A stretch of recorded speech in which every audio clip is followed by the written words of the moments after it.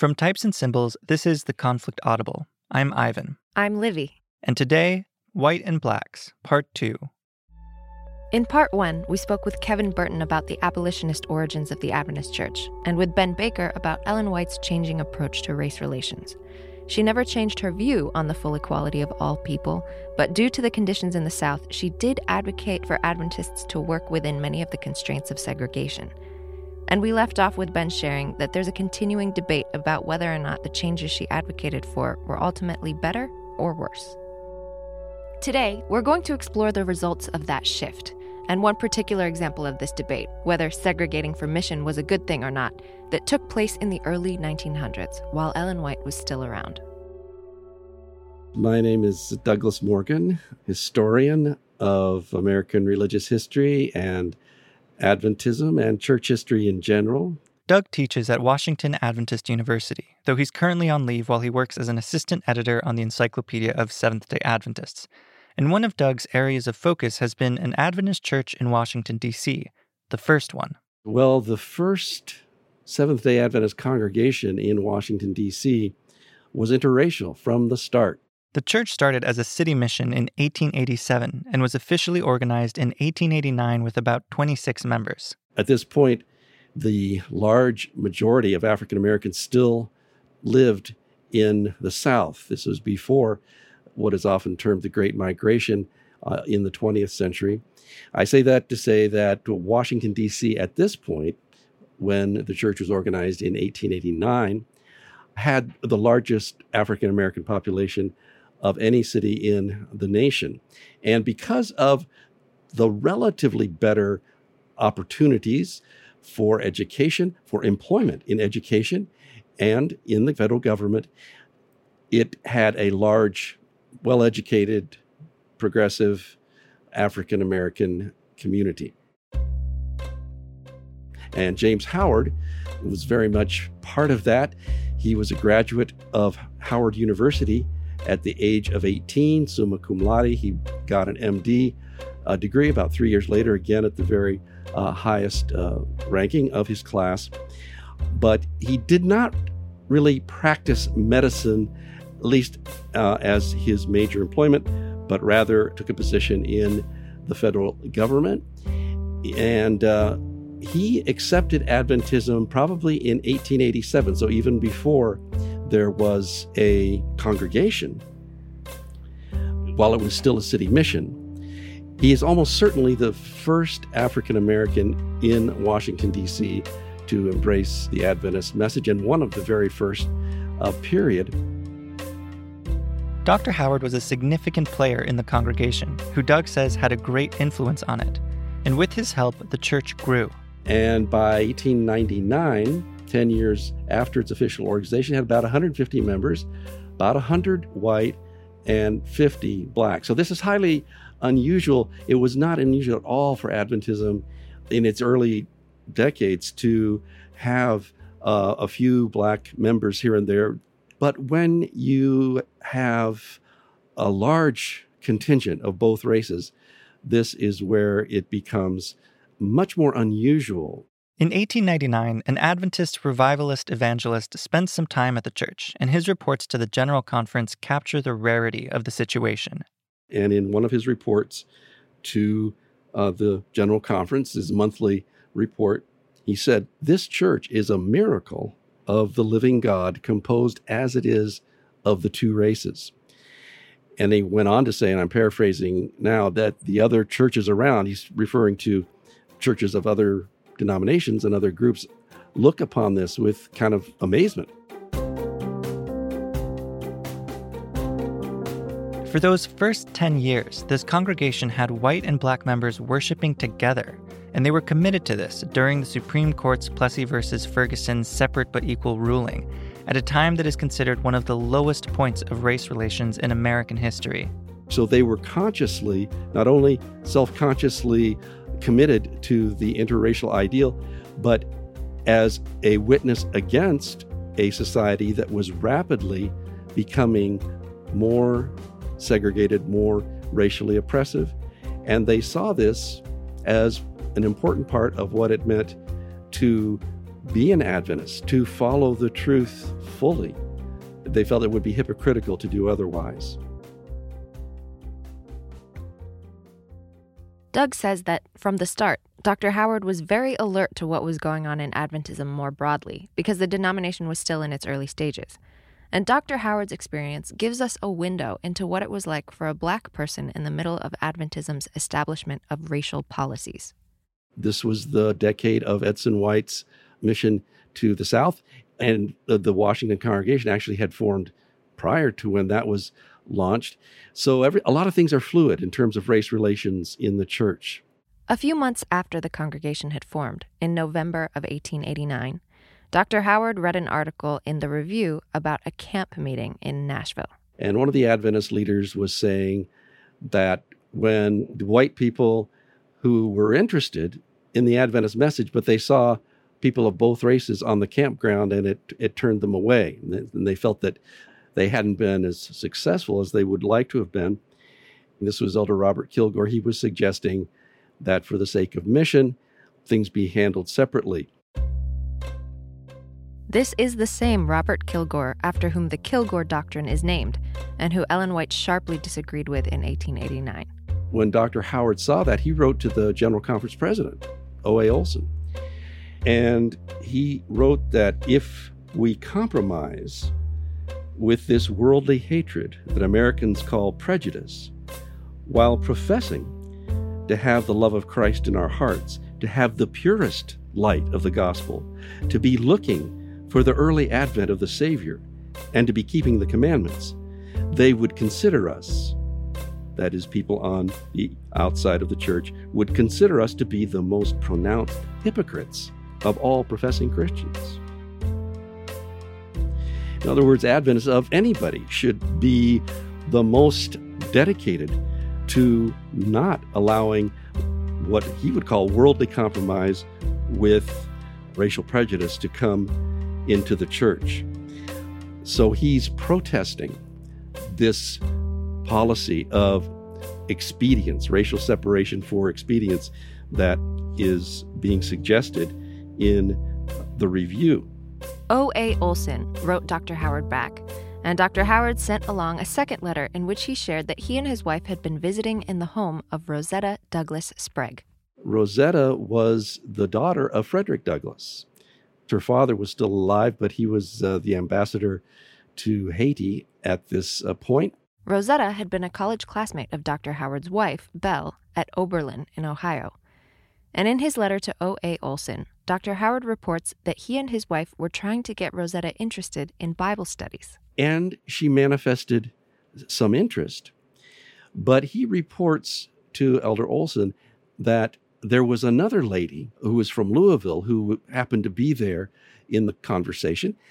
And this lady said she wasn't sure, but she had heard that in Louisville, Kentucky, the Adventists had separated on account of race. So Dr. Howard, in his letter to Olson, says, well, you can imagine what a wet blanket, and that's the term he used, a wet blanket that threw over our attempts to share our beliefs and interest Rosetta Douglas Sprague in the message. Doug describes Dr. Howard as being gung-ho for Adventism, and Dr. Howard saw tremendous opportunity for Adventism to grow among this educated class of African Americans in the major cities along the Atlantic. But he says it's not going to happen, even though he'd only been Adventist for a couple of years. It's like he was rooted and grounded. Nothing was going to shake him out. He says, I can't be very confident, because the first question they ask is, well, where does this church stand on the race question? So I can't be a very effective witness if we have this kind of expedience policy that I'm reading about in the Review. Rosetta did end up joining the Adventist Church, but Dr. Howard's concern about this demonstrates his level of interest in this issue. Another thing that helped Dr. Howard and the Washington congregation on their perspective was that W.C. White sent him a copy of the same pamphlet that inspired Edson White to start the Morning Star, the written-up version of Ellen White's 1891 talk titled Our Duty to the Colored People, in which she spoke very firmly about racial equality. Ellen White had also visited the Washington Church, even conducted a week of prayer there. I almost forgot that. She became personally acquainted, and her son as well, with that congregation and James Howard as an individual. And so anyway, W.C. White says, you know what, even though the printing of the pamphlet with this talk in it really was never designed for mass distribution, let's make sure that we send a copy to Dr. Howard. Well, Dr. Howard already had a great deal of highest regard for Ellen White. But when he got this, it just strengthened his convictions about her as a true prophet. And he and the others in that congregation, I mean, he was kind of a thought leader. So his way of seeing things was very influential.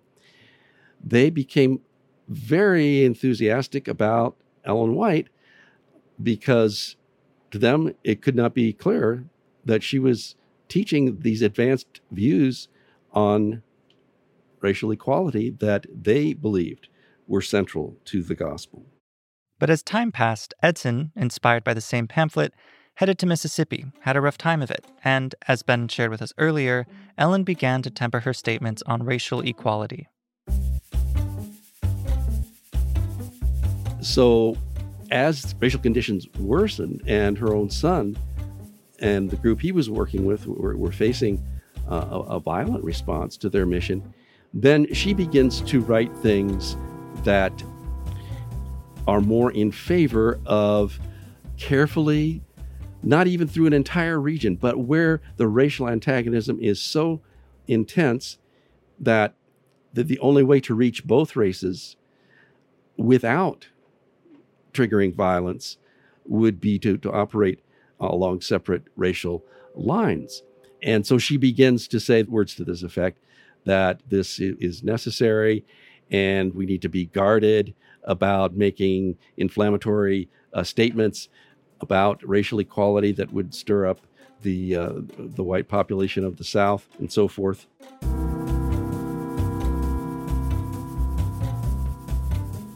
This shift in Ellen's perspective was one factor in what emerged as one of the most intricate local church crises I've ever heard of, which was that while some of the white members and some of the black members were deeply committed to the interracial vision of the church, some were not so enthused about it. And then the organizational leadership began to get involved. In 1901, during the annual tent evangelism, there were 2 white pastors who preached at the meetings. They were finding that the attendance was really coming from the African American sector of the population.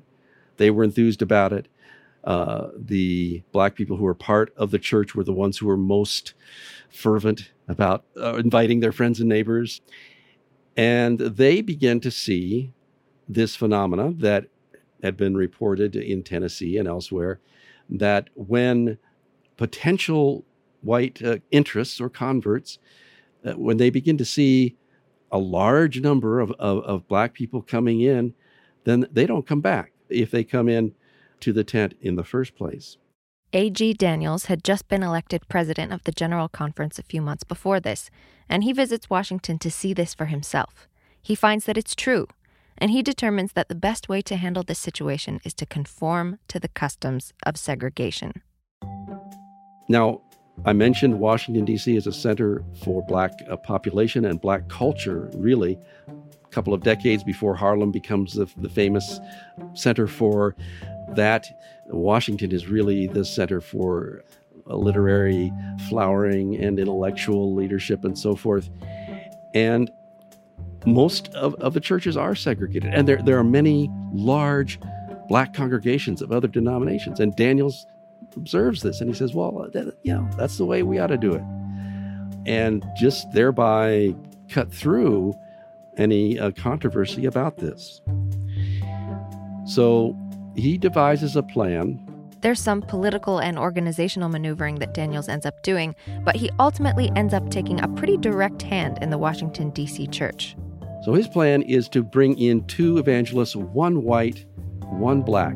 This is for the 1902 summer evangelism effort. And They would hold separate meetings, separate tents, and they would each presumably win some new believers. And then when it was over, the existing church would divide, and the white members of that church would join with the new believers won by Elder Washburn. And then those who came in through the preaching of Lewis C. Sheaf, who was the black evangelist, they, along with the black people who were members of the original Washington congregation, they would form a separate black church. Sheaf was amazingly successful. About 6 years before, he had been a Baptist minister, and he was already widely recognized for his effectiveness as a pastor and an evangelist. John Harvey Kellogg said, "We don't have a white minister that can even begin to stand next to." Sheaf was one of the earliest African Americans to be ordained as a Seventh-day Adventist minister. And even though it wasn't official, he was quickly looked to as the leader of the black work. But in Washington in 1902, it was like his breakthrough moment. They had black newspapers, of course, who really celebrated him. But even in the white-owned newspapers, the Washington Post, and there was the Washington Evening Star and several others, they wrote articles, thousands hear him. And they would talk about how there were people of both races at these meetings, remarkably enough. Meanwhile, Elder Washburn was not doing very well, and it's not even clear whether he had any converts at all from his efforts. Whereas Sheaf, best we can put it together, by the end of the follow-up from the summer evangelism, about 80 were baptized, and at least 15, more than a tiny handful, but still a minority, were white. So Sheaf is actually baptizing more white people than Washburn. Daniel's plan was to split the church after these meetings, but it turned out that the white members of the existing congregation were split on whether or not they wanted to split. So Sheaf decided not to support the split. Washburn complained, and Daniels was upset, and the church ended up splitting anyway. The separation of the congregation proceeded, but about 40 people formed what became known as the Memorial Church under Elder Washburn's leadership. And probably, again, the numbers are a little hard to pin down, but maybe 30 to 35 of the white members stayed with the original church, which then took the name First Church. It still has that name to this day, First Church, in Washington, D.C. And a few months into that, Kallstrom, the elder, reported that we have 122 black and 46 white members in the congregation. So there's still a significant interracial component, even though the ratio has swung pretty strongly. This split didn't solve things, though. And complicating this was that a decision was made to move the headquarters of the General Conference to Washington, D.C.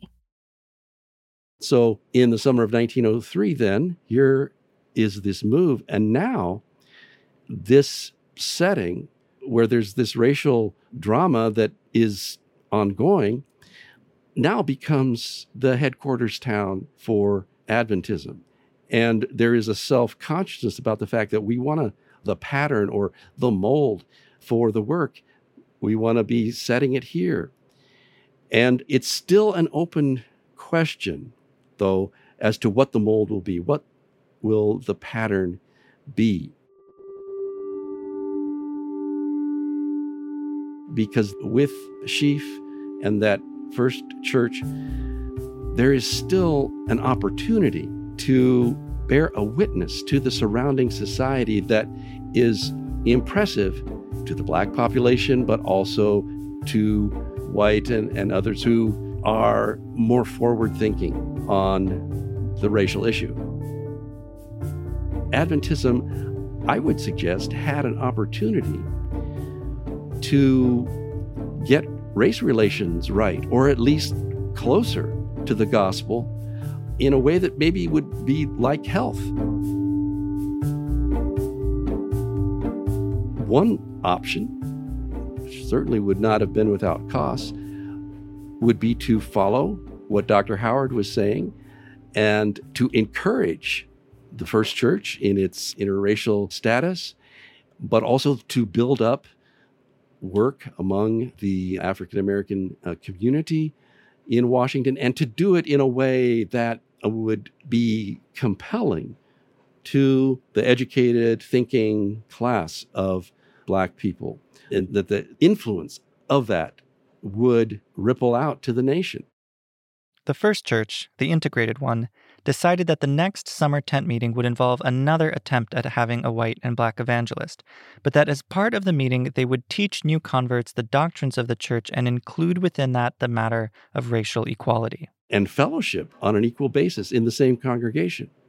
So everybody, I guess, was agreed that the initial step, it's a good idea for each race to have someone that they can connect with in terms of that racial cultural divide as a starting point, but then to lead them into that as part of the truth. Whereas the other mold or the other pattern, which Elder Daniels was basically behind, was to have the separation.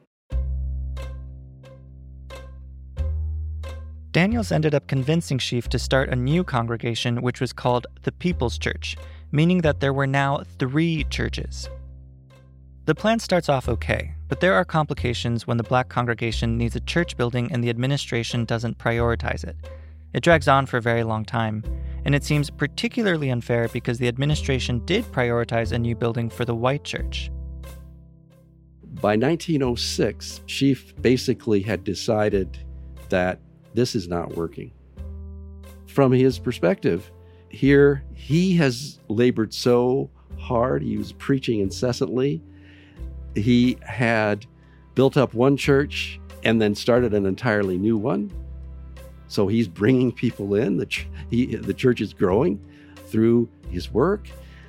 And so you give the white church $10,000, which really was not bringing in very many, if any, new people, and nothing for the Black church. Even Elder Daniels would later admit that he should have taken a stronger hand with the General Conference Committee and not allowed that injustice to go on as long as it did. It was then compounded, though, by something else. And this was the real crisis point as to what's going to happen with this opportunity for Adventism in Washington, D.C. to show what it means to bring the gospel to bear on racism, on American original sin. Even though there had been that accommodation to a segregated pattern in 1902, I would contend that there was still another opportunity. Doug thinks that there were a few ways the administration could have handled this. If they weren't going to support integrated churches and schools and sanitariums, they could have made a proportional commitment to providing a Black-oriented school and health clinic. In the process of moving the church headquarters to D.C., they had a campaign for $150,000, and Doug suggests that they could have supported Black institutions as part of that.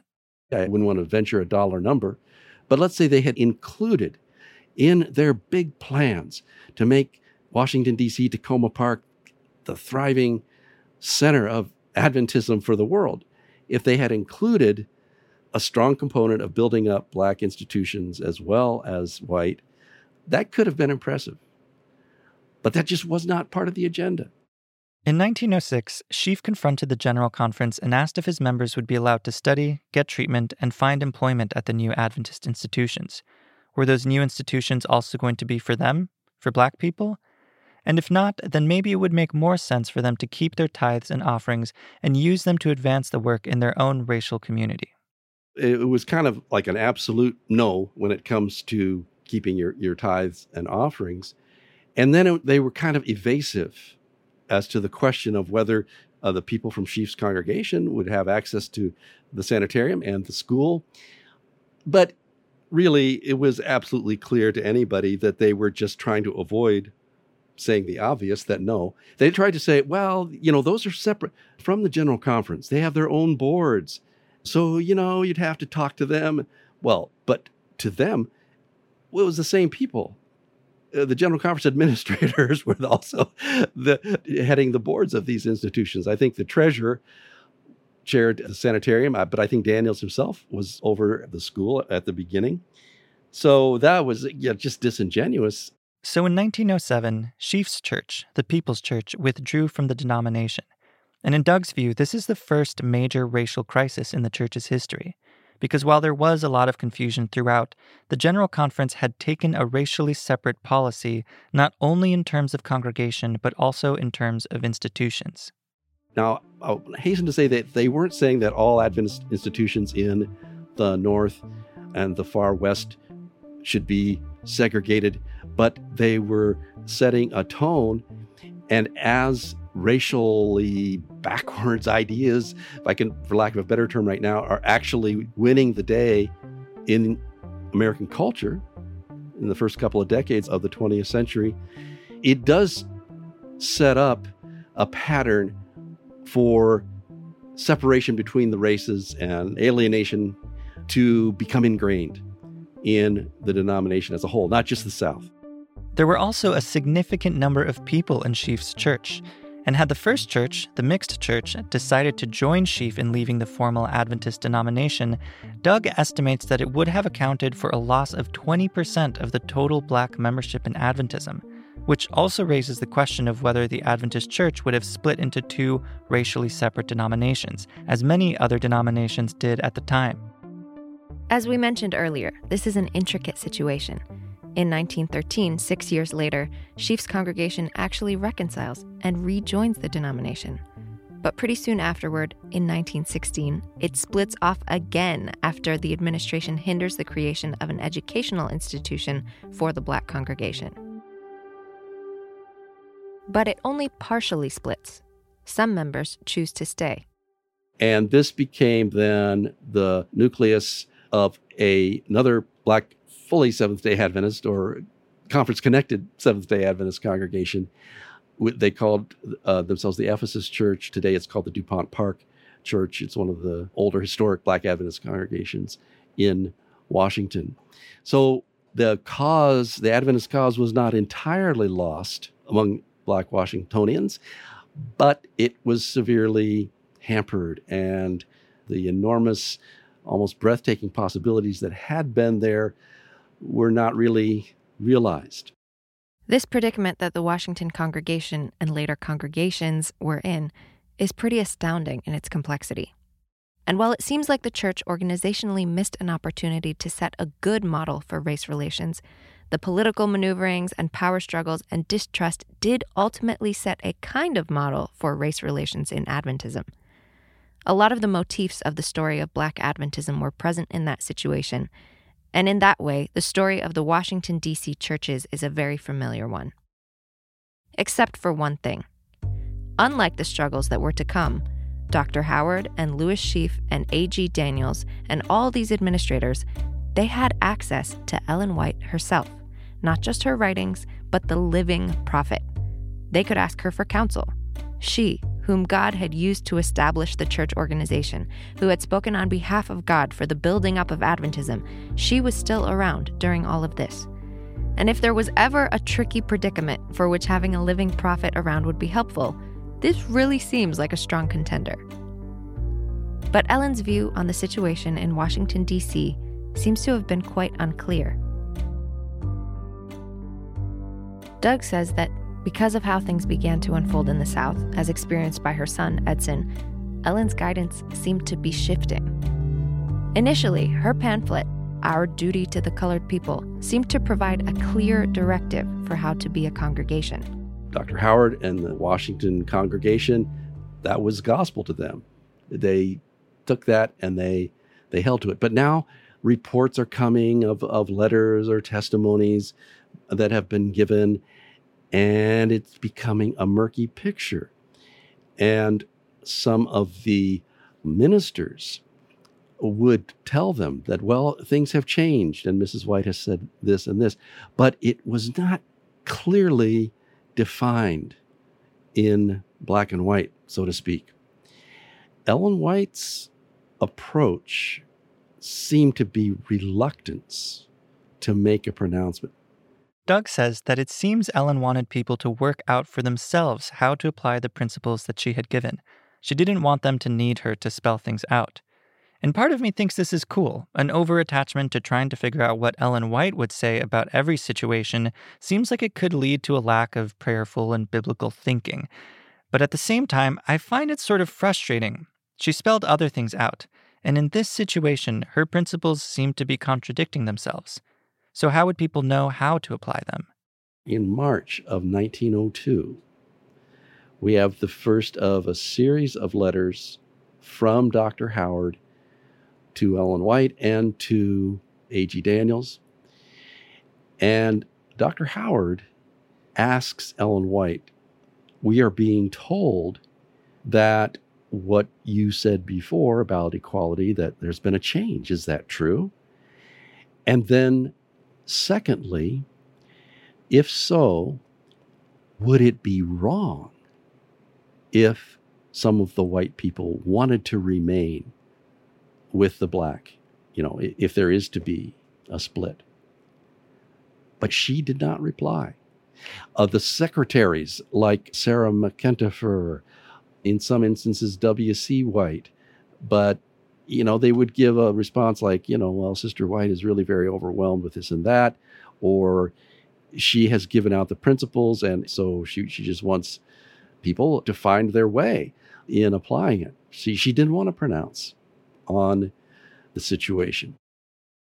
Doug says that Dr. Howard had a very high regard for Ellen White, and while he felt strongly that her earlier messages about integrated congregations were right, he was willing to believe that, as with the story of Israel wanting a king, some accommodation might be necessary. Were she to have responded, suggesting that they should split, it seems like he would have been willing to accept that.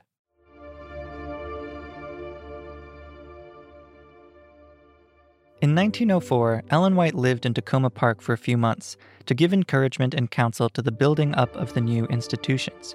And while there, she spoke at the mixed church. She interacted with the members and remarked on how the congregation had people of both races mingled together. But she makes no big pronouncement. She also preached at the People's Church, Elder Chief's Church. And, she writes some things in passing about how, well, there's kind of some racial issues going on here. She writes back to one of her secretaries in California at Elmshaven, and we hope that it will be worked out. Doug notes that in that letter to her secretary, she gives no indication that she's going to try to help solve any of it. A few years later, in 1907, when the Black Church was in the process of breaking away from the denomination, Ellen wrote a testimony to Louis Sheaf to give some counsel. But her comments were less about whether it was right for his church to break off and more about his interactions with Kellogg, who was himself at odds with the church organization, and about Sheaf's relationship with his wife. She didn't really even come right out and say, you're wrong for trying to go on this congregationalist type of model. She just said, Elder Sheaf, I'm bidden to say to you, stop right where you are. So she's rebuking him apparently for this sort of rebellion against church leadership. But it's really those two things: stay away from Kellogg and Battle Creek and work on your marriage, basically. Those are the things that she thought were most important for him.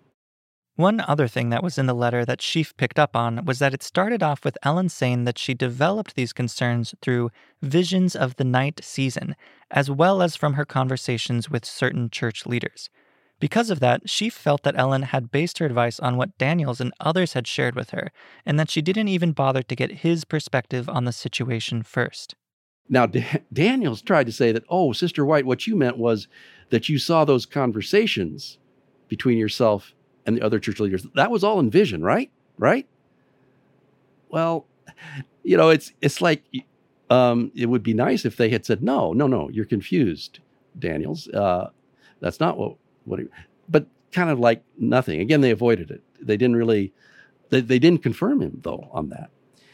But anyway, that's how he tried to represent it. In any case, neither Ellen's letter nor Daniel's explanation helped reconcile Sheaf. And even if it had, her letter didn't clearly address the questions of racial equality and what that should or shouldn't look like in a real-life context. But eventually, Ellen White did answer that question. In the middle of Sheaf's process of leaving the denomination, the first church, that's the mixed church, themselves wondered whether they should remain loyal to the conference or join Sheaf's church in creating a kind of independent Black Adventist denomination. Well, Dr. Howard was instrumental in saying, no, let's not leave the organized work.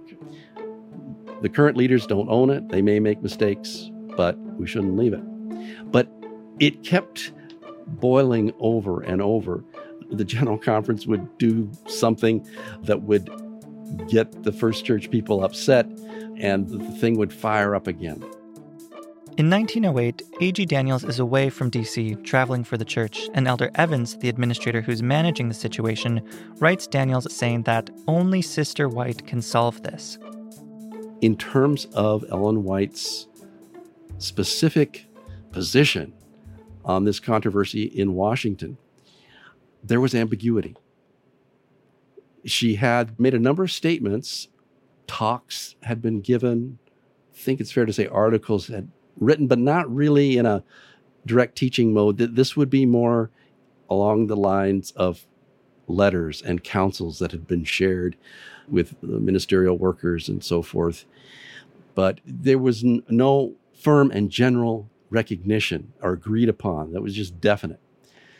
And so Evans says only she can solve this, and like we have to entertain the possibility that that is the First Church people might be right. Maybe we as leaders have misunderstood. So finally, in October of 1908, Ellen White does finally feel led by God to say something directly to this situation. And here is a portion of that testimony that Ellen White sent in October of 1908, addressed to our churches in Washington, D.C. There is a work to be done, both for the white and the colored people in Washington and in the neighboring states.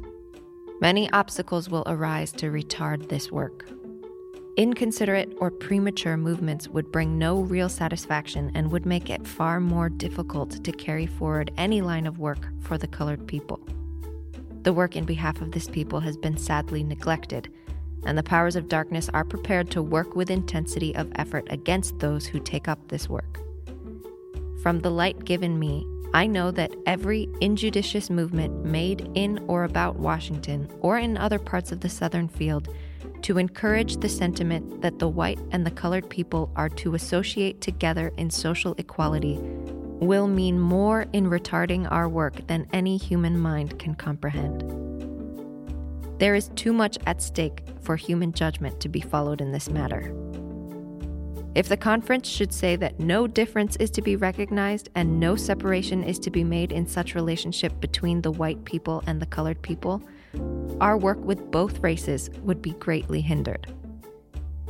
If it should be recommended and generally practiced in all our Washington churches that white and black believers assemble in the same house of worship and be seated promiscuously in the building, many evils would be the result. Many would say that this should not be and must not be. But who will press the question of entire exclusion? Both white and colored people have the same Creator and are saved by the redeeming grace of the same Savior. Christ gave his life for all. He says to all, "Ye are bought with a price." God has marked out no color line, and men should move very guardedly, lest we offend God. The Lord has not made two heavens, one for white people and one for colored people. There is but one heaven for the saved.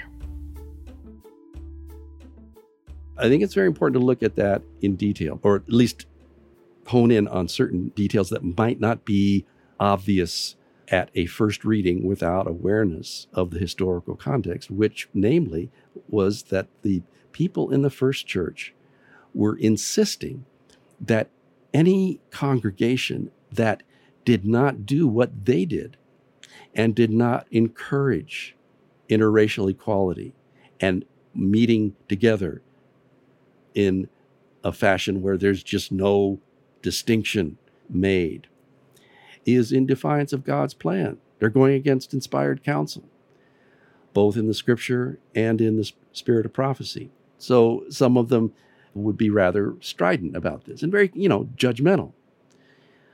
So Ellen White is saying that if it should be recommended and generally practiced in all our Washington churches. In other words, if it were known in Washington that this characterized every Adventist congregation, that she thinks would be bad because it would basically be a death knell to reaching the white population. I'm reading a little bit in there, but I think that's clear. But on the other hand, she is not condemning the mixed race church either. And the social equality part is important because it's a term that can be understood in different ways, but in the minds of many white people, basically social equality meant a context in which interracial marriage or sexual relationships are prone to or encouraged. Just the very fact that you would be sitting with the races mixed, that you would be rubbing shoulders, a white woman and a black man, even if they're not really, together. One is one family and one's another, but I think it may be very difficult for us to understand. But in that context, social equality was like horrors.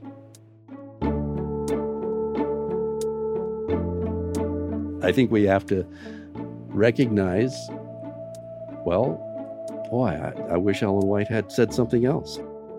I wish her counsel had been different. But I think it's important to understand the nuance. And so when Ellen White now comes at least considerably more explicitly about what ought to be done in Washington, then that kind of quiets things down. And through gradual attrition, the First Church becomes pretty much a black church, within a decade or so. And you sort of have the pattern of segregation at the congregational level that would predominate. We've talked a little bit in previous episodes about how Ellen White's understanding grew over time. One of my favorite examples of this so far is one that Alden Thompson, a longtime teacher at Walla Walla University, has shared, which is that Ellen's description of John the Baptist's life goes from being one without pleasure, sorrowful and self-denying, to being one in which he enjoyed his life of simplicity. But in this situation, regarding the race relations within the Adventist Church, it's more challenging for me. It's sort of a muddled trajectory. I was pleasantly surprised to discover that Ellen White was much more passionate and radical about racial equality than I had originally known. But her shift to pragmatism is honestly a little disappointing. I understand all the practical reasons why a shift was helpful, and I also understand, from what I've been told, that Adventism was still overwhelmingly better than most Christian denominations when it comes to this issue. Most denominations split over this issue. But Ellen White's initial idealism was based on things she claimed God had shown her. Did God change his mind, or did Ellen misunderstand him at first? If we were to evaluate her simply based on where things were when she died, I would find it somewhat unsatisfying. But what followed in Adventism, the result of her counsels and how they bore out, are just as important to understand. I was born July 4, 1930, in the Bronx. This is Pastor Calvin B. Rock. However, my parents were living in Harlem, so that's where I grew up until age 11. He was raised Adventist. His mother was one of the clerks at their church, and he attended church school. His grandmother was also an Adventist. And at age 15, she was one of the original 16 students at Oakwood Industrial Training School then.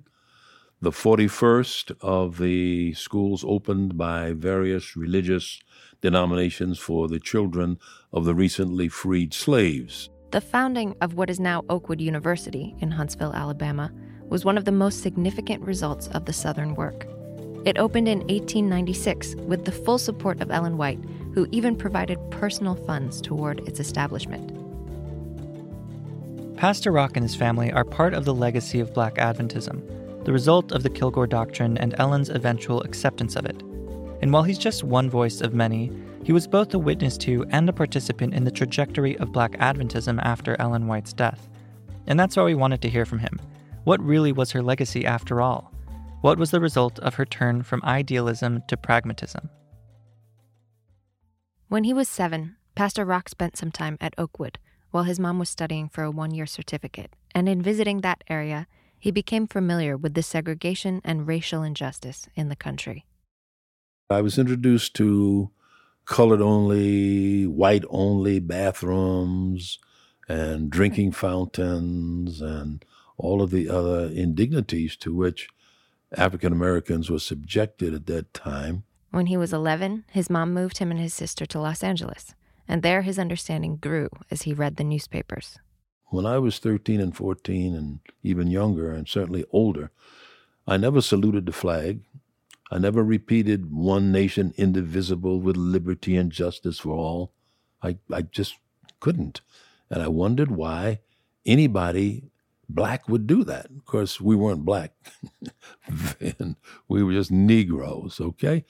But I wondered why, how could these people do that? It wasn't true. I was reading in the newspapers about our soldiers returning from war being hanged and shot and mistreated, and I was reading all about these horrible mutilations going on.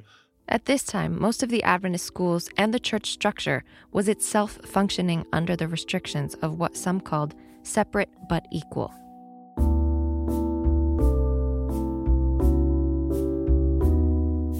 So here I am in the 40s, and our church, while not in California as harshly as in some other places in the South, let's say, was still functioning with that philosophy of separate but equal. There were no signs out, but it was obvious that the church was not embracing its African American community in many instances. And our schools still had their quotas, AUC, CUC, Andrews, and all of them, with the exception, I believe, of PUC. I believe PUC was different even from the beginning.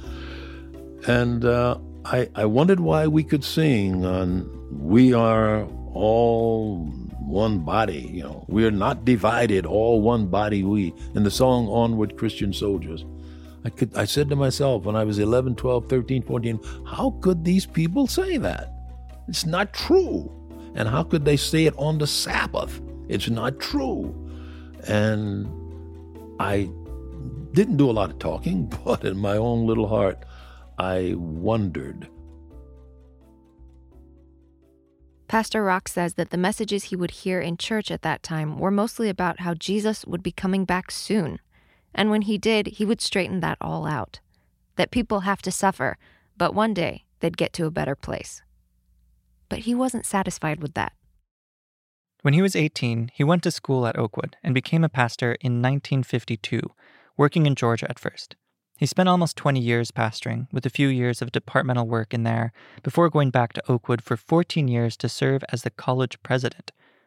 During his ministry as a pastor, he spent most of his time working in regional conferences, which were and are separate administrative structures that first started in the 1940s to allow blacks to work for blacks, sort of a natural extension of the Kilgore Doctrine. The origins of these, and whether it was whites or blacks who really wanted to have separate conferences, is a topic that is somewhat outside the scope of this already broad-ranging episode. But it's important to know that it was one way of ensuring that blacks would be able to have an amount of self-determination in the work they were doing. During his pastoring and during his presidency, Pastor Rock continued to study, and it was during these studies that he came to learn more about Ellen White and the other pioneers, and he began to better understand the value of the structure of the Seventh-day Adventist Church. When I began to read and understand from the writings of Ellen White that was not the position of our prophet, that her writings didn't drip with this kind of negativity, that she was boldly contesting slavery and segregation after that. And the more I read the writings of Ellen White and the more I studied them, the more comfortable I became with what was going on. I wasn't happy with it, and maybe comfortable is not the right word, but the more I began to understand how it is that our church was locked into this system and that it was a matter of human error in the system and not a basic proposition or a fundamental understanding of the Word of God, and that I could be a Seventh-day Adventist and be proud to be a Seventh-day Adventist and still defend my ethnicity or still be proud of my ethnicity.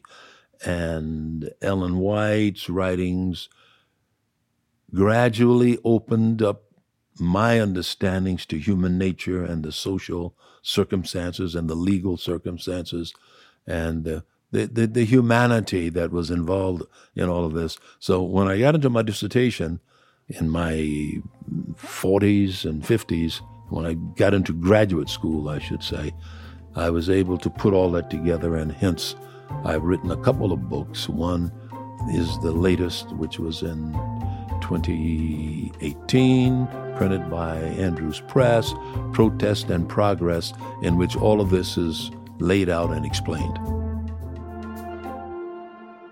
In his studies, Pastor Rock learned about the work the Quakers had been doing as the first group to bring religion to the slaves. He learned about the Society for the Propagation of the Gospel in Foreign Parts, a group from England, and he also learned about some of the stuff that we've shared earlier in this show. And then I found out later on that this nobody told me, but even in the beginnings of the Seventh-day Adventist Church, we had an abolitionist who was the first president, John Byington. And then I read what Ellen White said and what Charles Fitch did and what Uriah Smith did and so many of the other pioneers, how in the early days the Review was fighting against the rigors of injustice and the indignities of slavery. And so, I learned.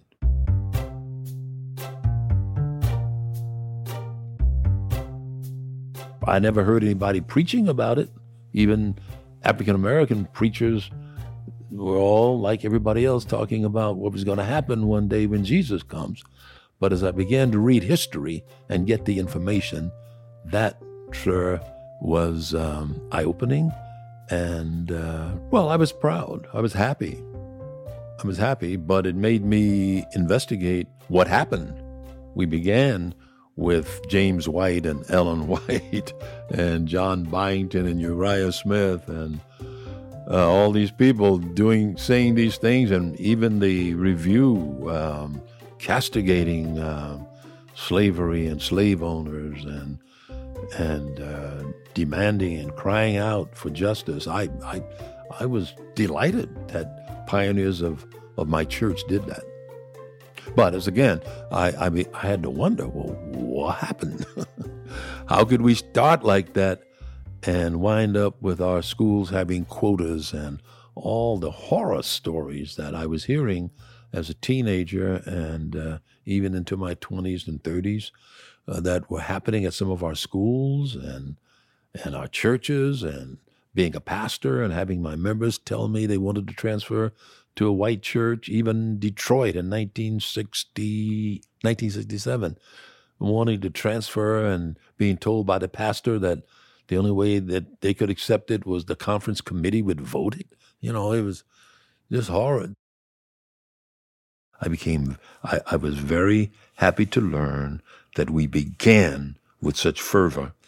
And my dissertation, not just the thesis on the demand, but my PhD dissertation, both dealt with that issue and describes how we got to be so theologically conservative and how that theological conservatism affected our structural arrangements, and how that structural arrangement stifled the mission in the black community, making it not only legitimate, but making it wise to structure regional conferences, and how those regional conferences have more than justified that move in terms of mission and growth in the black communities, and how that benefit has given rise to other things that today make us who we are in the church.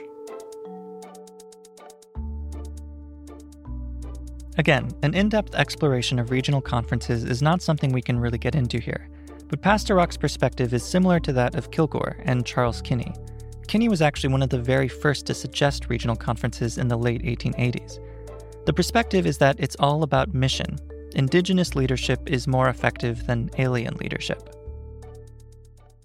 My conversation with Pastor Rock ended with him reading and commenting on some passages from a compilation of Ellen White's writings on this topic called The Southern Work.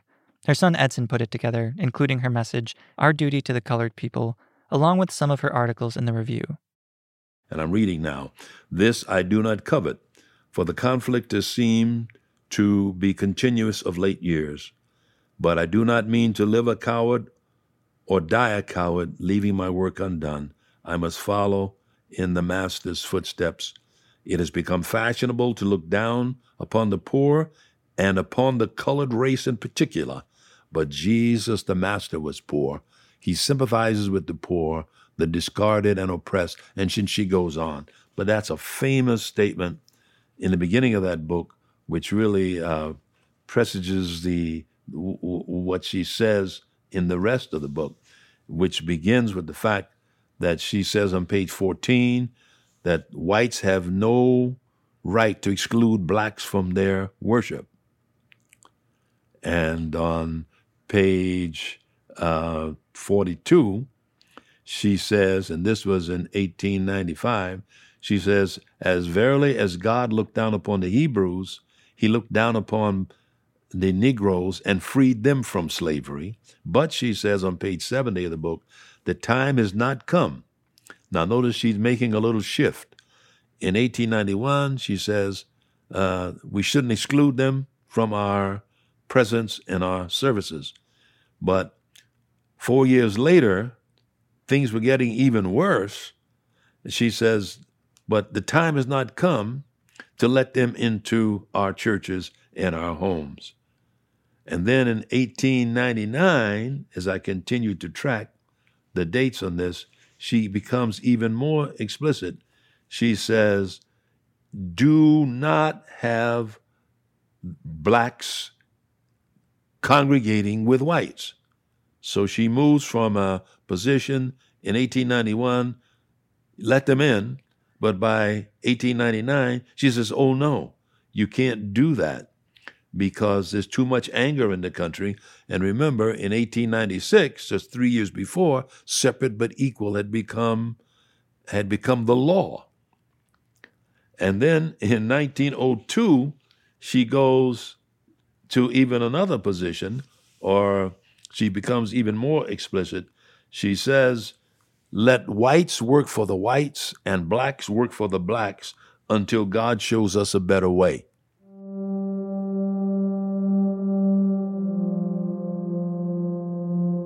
So she moves from full acceptance to the position that allowed the church to live with separate but equal.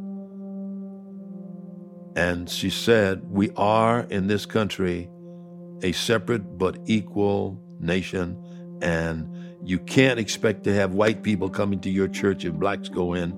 And meanwhile, in 1889, at a camp meeting in Nashville, Tennessee, Charles Kinney, who became the first black pastor, walked out of a camp meeting where he and blacks were seated. In fact, they were asked to go to the back, so they left, and he protested. And the masks were off at that time. Everything was clear. We just couldn't have black people and white people worshiping and living together. And Ellen White said, let it be till the Lord showed us a better way.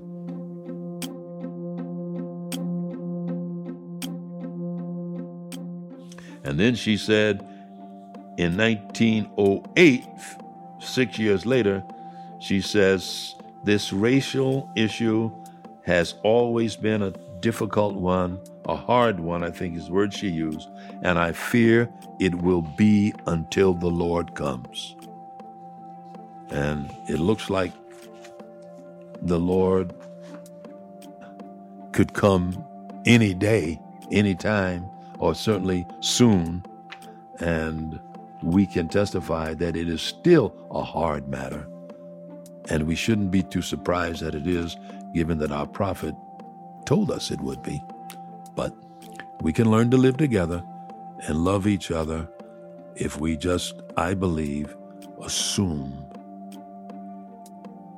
the posture that I've tried to enunciate, which is we're a flower garden and we're not homogenized, and we must submit one to another, and we can tolerate one another and not allow people to egg us on to doing things that are dangerous and destructive to the mission of the gospel.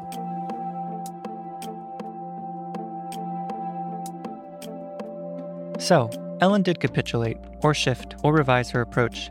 And to be honest, I still find it a little puzzling that she claimed God felt a certain way about separation and then later suggested separation was good. Something about that part of things doesn't sit well for me. But within the context of all the discrimination and violence that was happening at the time, it does seem that there was a lot of wisdom to that. Ultimately, Ellen and Adventism did help provide for a way forward that is remarkable.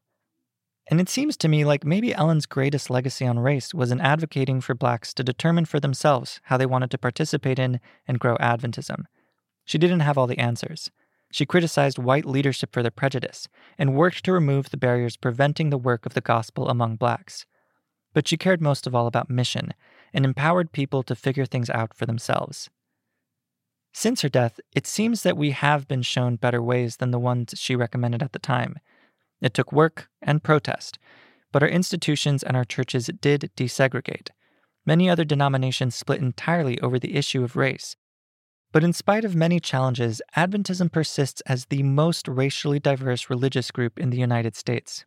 And Pastor Rock and many others have noted that there has continued to be progress in the church. It took time, but Black individuals are in positions of leadership in prominent places.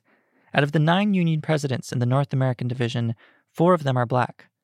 Just this year, a Black man, Alex Bryant, became president of the division, and he's the second. The first, Charles Bradford, served from 1979 to 1990.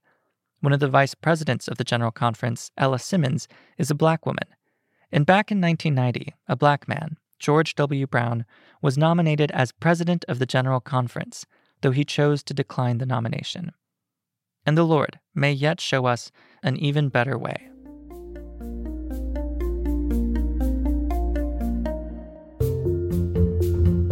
The Conflict Audible is produced by Types and Symbols, an independent creative studio as a companion to The Conflict Beautiful, a new hardcover NKJV edition of Ellen White's Conflict of the Ages series. We've also put together a reading plan to help you work your way through the Conflict of the Ages in a year. Learn more at theconflictbeautiful.com/read. This episode was produced by me, Ivan Ruiz-Knott, with help from Olivia Ruiz-Knott, Alex Prouty, and Kevin Burton. Thanks as well to Tim Poyer for his input. Many thanks especially to our guests Dr. Doug Morgan and Dr. Calvin Rock for taking the time to talk to us for this episode, and to my co-founder, Mark Cook. And please, please know that people being on this show or helping out with it or being related to us does not in any way mean that they agree with everything or anything we say, nor does it mean that they endorse or support The Conflict Beautiful. They are just really nice people trying to help us do a good job at understanding and explaining Ellen. If you want to learn more about Ellen White from the people she entrusted with her estate, visit whiteestate.org. We are in no way affiliated with them, but they have a lot of great resources. Also, if you're a really nice person who can help us understand and explain Ellen, let us know. Did we get something wrong? Did we leave something out? Do you know a ton about something we've touched on? Did we miss an important point? Do you have questions? Do you just disagree? We probably want to talk to you. Visit theconflictaudible.com to get in touch.